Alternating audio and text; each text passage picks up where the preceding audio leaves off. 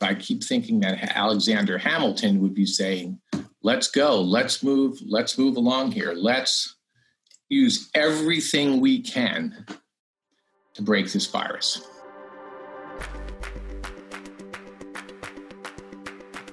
Hi, and welcome to Conversations Beneath the Cupola, a Gettysburg College podcast. I'm Bob Giuliano, president of the college and your host. As the global outbreak of COVID-19 continues to progress, we are all trying to make sense of the significant changes that have been made to the way we live. During this time, we are using this podcast to explore the uncertainty that surrounds some of these changes with the guidance and expertise of Gettysburg faculty. Today, we are joined by Bruce Larson, chair and professor of political science at the college. A specialist in American political institutions and processes, he teaches and conducts researches on a variety of topics, including the U.S. Congress, political parties, and elections. Bruce will use this background to help us make sense of how the COVID-19 outbreak has and will continue to impact ongoing primary elections across the country, how the administration's response to the healthcare crisis today may affect the presidential election in November, and so much more. So Bruce, over the past couple of weeks, I've really had the privilege of interviewing a couple of your and my colleagues on the faculty. How do you evaluate this in the political side? Is there any analog to this that we should be having in mind? Any lessons that we ought to be taking from this? I'm mindful of yesterday's events in Wisconsin where people had to choose between voting and their well-being. How do we make sense of this from a political angle, looking back over time? Well, I think, Bob, the combination here of several things, right, of severe economic fallout, of an ongoing presidential campaign in which, as you point out, it's a health risk to show up at the polls, and the uncertainty about how long the closures will last make this context fairly unique in American political history. I think I was thinking about history a little bit, and we'll have to get some historians in on this, but maybe the closest historical analog, at least absent the economic fallout, was the flu pandemic of 1918 in the United States, which, by the way, killed 675,000 Americans. Which is staggering. You think about that as a percentage of the population? Absolutely, which was much smaller then. So state and local governments still managed to coordinate and hold the 1918 midterm elections. It was a midterm elections. And some states did some innovative things. Nebraska, for example, lifted the statewide ban on public gatherings 5 days before the elections, so candidates could go out and campaign. And my understanding was there were some negative health consequences of that as well. Turnout was really low in 1918, though, even for a midterm election. So, and I'll note then the stakes were high, right? World War I was winding down. Woodrow Wilson's Democrats were trying to fight to hold on to their majorities in Congress. And by the way, they failed. Republicans ended up winning control of both chambers back for the first time in a decade. So you note that the Wilson didn't succeed. That sort of bears on a question that's been on my mind, and that is, how do we think about the legitimacy of a democratic process when events like this take place and necessarily circumscribe, even now, the capacity of candidates to have the sort of attention that they would otherwise have to talk to the American public about their ideas? My assumption is that higher voter turnout leads to more democratic legitimacy. You want public engagement in these big questions.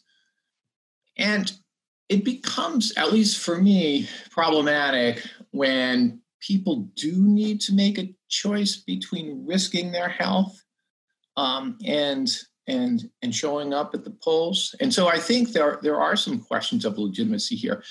Let me point out, too, that, and this, of course, isn't because of politics, but so far the pandemic seems to have had a greater effect on blue states, not because they're blue states, but because blue states tend to be more urban and densely populated.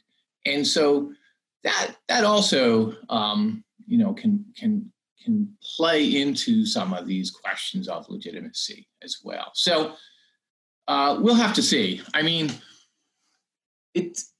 it's not something we want to play with, right? People want to feel like elections were won on an even playing field and fairly and squarely. And if people don't feel like they can come out to vote without risking health, that I think poses problems.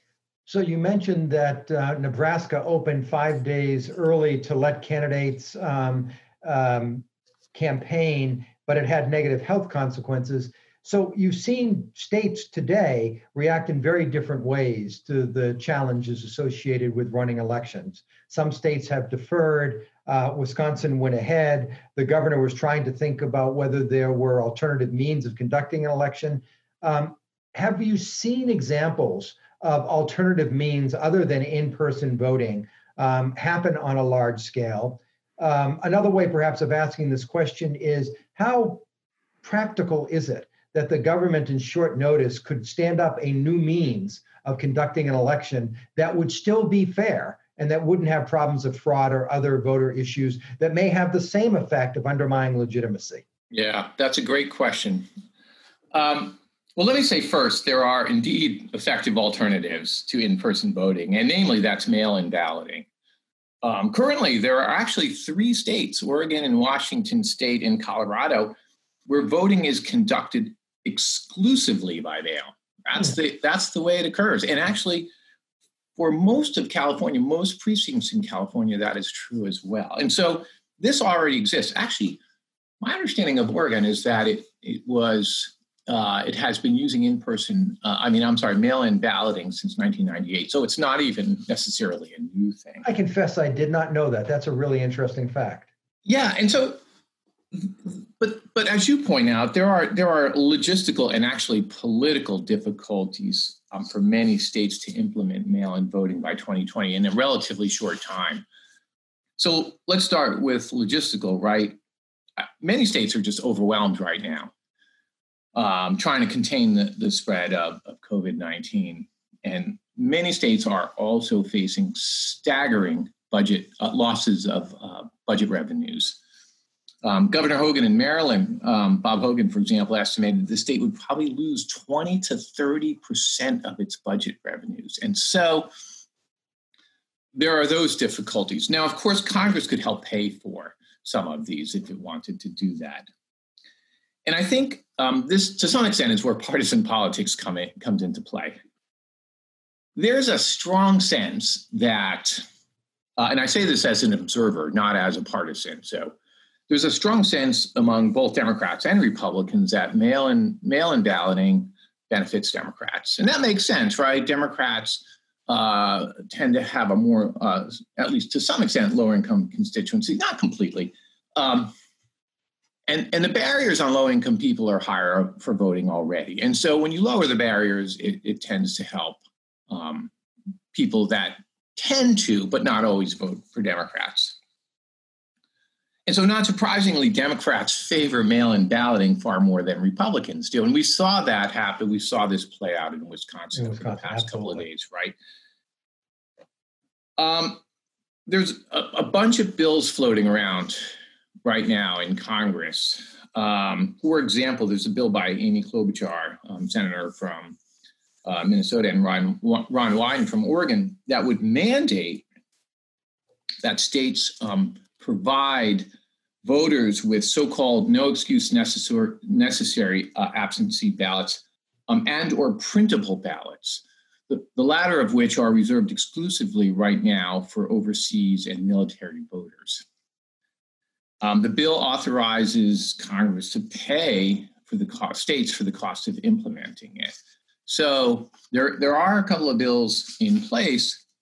I looked at that legislation. So far, it has 24 co-sponsors, all of whom are Democrats, not surprisingly. Well, again, for the reason. And that's a signal to me that this is not going to go anywhere, at least not now, and at least not in its current form. Well, this may then raise the question of, we have seen in the primaries, the states and to some extent the parties control the rules for voting. As you know, I was a government major in my college. You think I would know the answer to this, but I don't. Who controls the rules and access to the ballot box in the national election, in the presidential election? Are those rules still set by states, or is it set by the United States government? It's a mix. So campaign finance laws, for example, are for federal elections are all set at the national level by Congress. But state voting rules are set by states for the most part. It's a mix though, right? Because there are various constitutional amendments saying what states can't do, right, in terms of voting requirements. And so it's a real mix of both state law, and by state law I mean, are we going to have early ballot voting? Are we going to have a week earlier than the election to allow people to come to the voting booth? Are we going to have mail-in balloting? Those questions are state questions. Questions about who has the right to vote and preventing discrimination at the state level have been federal questions, and campaign finance as well. Could the federal government, if it wanted to, come in and preempt the field and say, in light of the circumstances unusual as they are this year, we're going to impose a uniform set of rules on the way in which this election takes place? Sure. I mean, Congress can do anything. I mean, it has broad powers. Now, that probably wouldn't happen because there's a lot of opposition to it. And there's a divided House in the Senate, and yes. Yeah, and it would be, we have a more conservative court right now that would very likely consider that an overreach of congressional power that Congress should not be exercising. This is something like, for example, under the Warren Court, that might have happened, but not now. And here's an example of this, and I'm not sure that people know this. Part of the Wisconsin law, and that was a push to by a lower federal court, I think, to expand, and I don't know exactly the details on this, to expand the postmark date for absentee ballots past the election day. I believe a federal court upheld that, and the Supreme Court turned it down. Just the other day. Said that federal courts ought not to be in the business of changing election laws so close to election day. And so there's an incredible amount of conflict in this area. And of course, let me say one last thing on that too, Bob. Partly because of the court's decision in Shelby County versus Holden in 2013, where the court gutted Section 4B of the Voting Rights Act, the reauthorization of the Voting Rights Act in 2006, states have had more latitude now on the extent to which they can pass things like voter ID laws. And right, because these states don't need federal preclearance anymore as they used to need. And it is interesting. I have not read the Supreme Court's decision, but obviously it didn't seem to take cognizance of the fact that this was an unusual moment in time, and it applied its prior precedents somewhat automatically rather than, I don't mean this as a criticism as much as I do as an observation, rather than really diving into the unusual moment and whether that might justify a different way of looking at the precedent that was established. Again, not as a criticism, really just more as an observation. Absolutely. So one of the things that you and I have spent time in my short time on this campus talking about is the regrettable rise of polarization in all aspects of American life, but particularly in American political life. It has often been said that nothing like a good crisis to find common ground. Do you see any signs that this crisis is beginning to create the possibility of more common ground, particularly in Washington? And if you're not seeing it now, do you see the possibility from it that it is coming down the road? I want to see it, but I don't actually. At least maybe at the community and state and local level, we'll see more unity as communities kind of rally around and gather around each other to help people. But I have to say, I think at the national level in particular, I think the country will remain fairly divided. And I think that for several reasons. And I've been thinking a lot about this year and have been reading a lot about it. And so here's the way I'm thinking about this. So most people just don't pay that much attention to politics, right? And you and I are fascinated by this, and we could talk about it endlessly, and we want everyone to share our passion, but they don't, right? They're busy. They have a multitude of different interests, and there are a lot of things, more than ever, in fact, now competing for their attention, right? And the result is that people rely on cognitive shortcuts, right? In particular, now their political and social identities in interpreting politics and in making their vote choices as well. In the last 2 decades, we've seen an increase in the effect of party identification. In other words, the attachment one has to a party. And it's become almost inseparable from someone's social identity now. And that's loomed large as a lens through which people interpret and absorb political events right now. And key to this way of thinking about it is that a lot of people now surround themselves with friends and inhabit media echo chambers that reinforce their existing political and partisan beliefs. And so here's a great example. And Pew Center for People in the Press has done some great survey work on this. And I love Pew because they put their data online for number crunchers like me to download and then use in my classes and things. So they put a survey in the field at the end of March asking respondents how much confidence they had in President Trump's handling of the crisis. And actually, the results are really instructive. Among Republican respondents, 90% said they were somewhat or very confident in the president's ability to handle the crisis. In contrast, among Democratic respondents, that number was 13%. 68% of Democrats said they had no confidence at all. At 38% independents, which there are fewer now, were somewhere in between. They were looking a bit more like Democrats. So people are looking even at this event. It's the same event for everybody. We're looking at it through a partisan lens. And reinforcing all of this is that there's a presidential campaign going on right now. And campaigns are inherently divisive, right? The aim for each side in any campaign is to distinguish themselves from the other side. And so that's going to reinforce, I think, this divide. And you're going to see it pop up on voting, on mail-in balloting, and so on.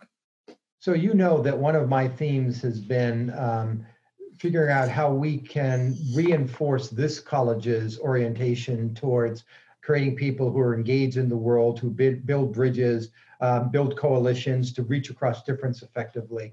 All of these impulses are pushing in different directions. By the way, that's not quite the same as saying we want to graduate centrists. No, not at all. That's not the proposition. Rather, the proposition is we want to graduate people with capacious minds, the ability to hear and listen, absorb, take in argument, evaluate their own position openly and with some honesty behind that. So all of these impulses that you've identified strike me as pushing against that direction. And so I guess my question is this. If a moment like this doesn't begin to cause those sinews to loosen a little bit, what will? That is, are we in this trend of hyperpolarization indefinitely in your view? No, I think, and I'm gonna be optimistic here, but I'm also in being optimistic, attribute a role to ourselves. I think we can maybe grow out of it. And by grow out of it, I mean, we demonstrate for students how problematic this is. And we can say to students, and I've been trying to think about how to say this, and it sort of is consistent with what we're saying, we don't need to graduate centrists. Is there something called a kind of good partisanship? And I think there is, right? I think a good partisan is someone who stands for principle or for something publicly, but to recognize that he or she does not see the whole of things, and to be intensely curious about those things you don't see it. I like that. I would add one other thing, and to recognize that particularly in the world of governance, there is a responsibility to govern the polity as a whole. And it's not just a winner-take-all system.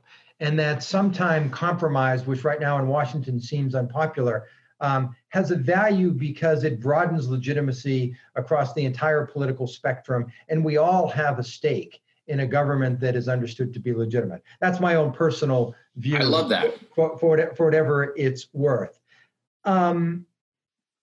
So you probably occasionally ask your students to engage in acts of conjecture, so I will ask you to do so as well.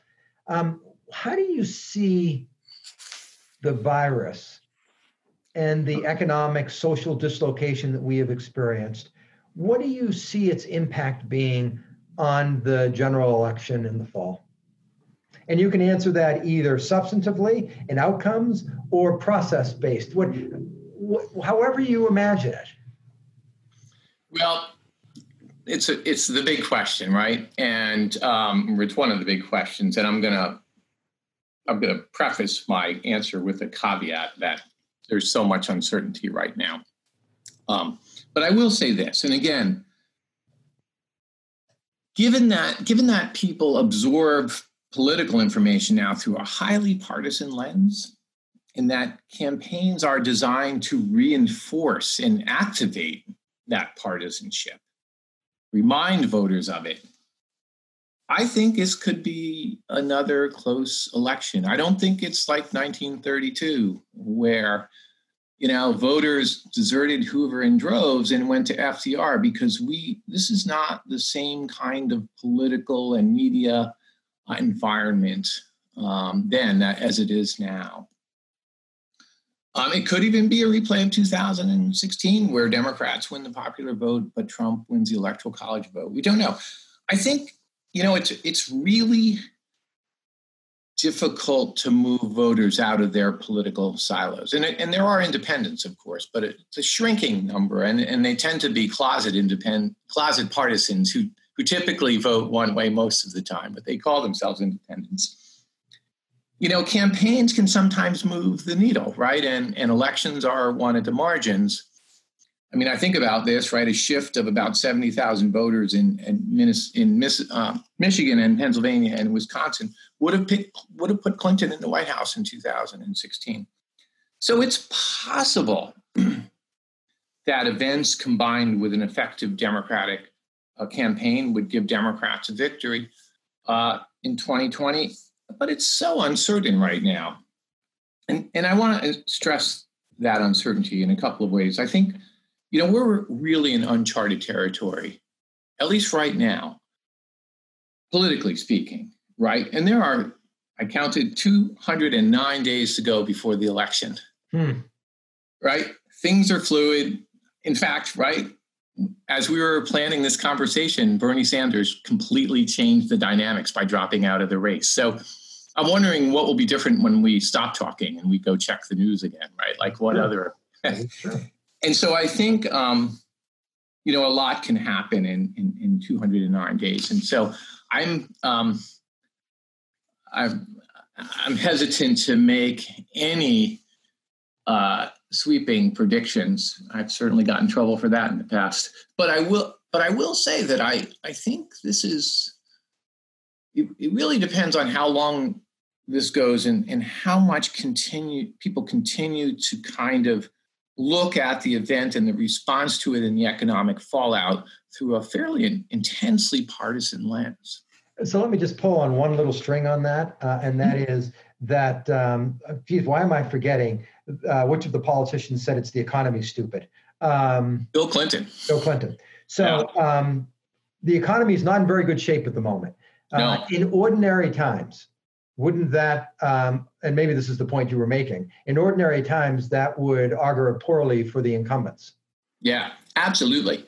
In most times, and this is what you're kind of nailing here, the $64 million question, Bob. Like, again, right, in 1932, there was 24% unemployment, right? Incumbents are not reelected when there's 24% unemployment. And typically, this would be a death sentence. So it depends on how people interpret or look at this economic news. If they hold the president responsible for it, including partisans, sure, that could undercut his reelection chances. If he is able to say, look, we were in good shape before this, and deflect blame on this, and politicians are very good at deflecting blame. And if he's successful to do that to an audience that's already willing, it's unclear. That's fair. And so let me ask you one final question, Bruce, and that is, the American political system has long been built on federalism as an organizing principle. That is, the shared responsibility of governance between the federal government and the states, and power has shifted over time much more federally than in states, but states still have substantial rights. We talked a little bit about that in the organization of the election. How do you observe the phenomenon of federalism playing out as you interpret the response of the country to this pandemic? Yeah, I think that's a really important thing to think about here. And in general, right, federalism, we have a big country, and it's diverse socioeconomically and geographically and across so many variables. And I think in general, right, federalism can offer real benefits in allowing states to set, in this case, policy responses that meet their needs, right? And so, for example, like in the current crisis, you can make a good argument, right, that Wyoming's closures can perhaps be a bit different than, and less restrictive than, say, closures in more urban and densely populated areas. So I think federalism serves us in that, states can exercise policy responses that are tailored to their needs.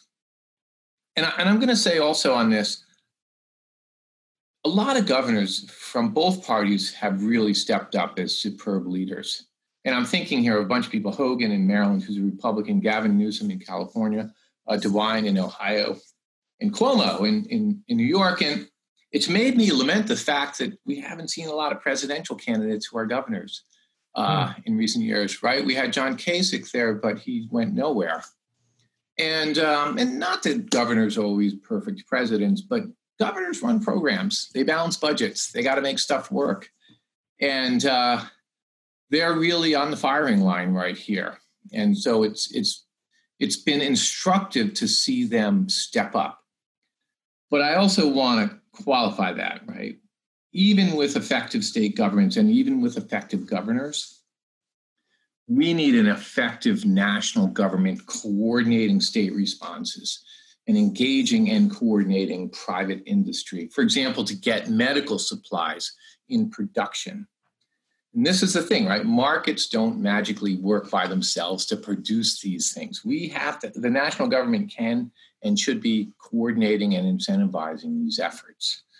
And, pandemics don't respect state boundaries either, right? And so, which also, of course, makes a national response necessary to this. So while I appreciate federalism and I appreciate these remarkable efforts by some of the governors, we need to continue to think about how to get a robust, national response on this. I keep thinking that Alexander Hamilton would be saying, let's go, let's move along here. Let's use everything we can to break this virus. That is well said, and a good stopping point for this. Bruce, as you said, you and I could talk about this for hours. I'm not sure our audience wants to listen to us talk about this for hours. So let me conclude with an enormous thank you for helping illuminate for us some of the important political and governmental issues associated with this pandemic. And of course, thanking you for all that you're doing for our students as we, all of us, adjust to new ways of learning and living. So thank you, Bruce. Thank you, Bob, and thanks for having me. Thank you for all you're doing for the college right now, and for all of the employees thinking about people in the registrar's office and IT. This is a good place. It surely is.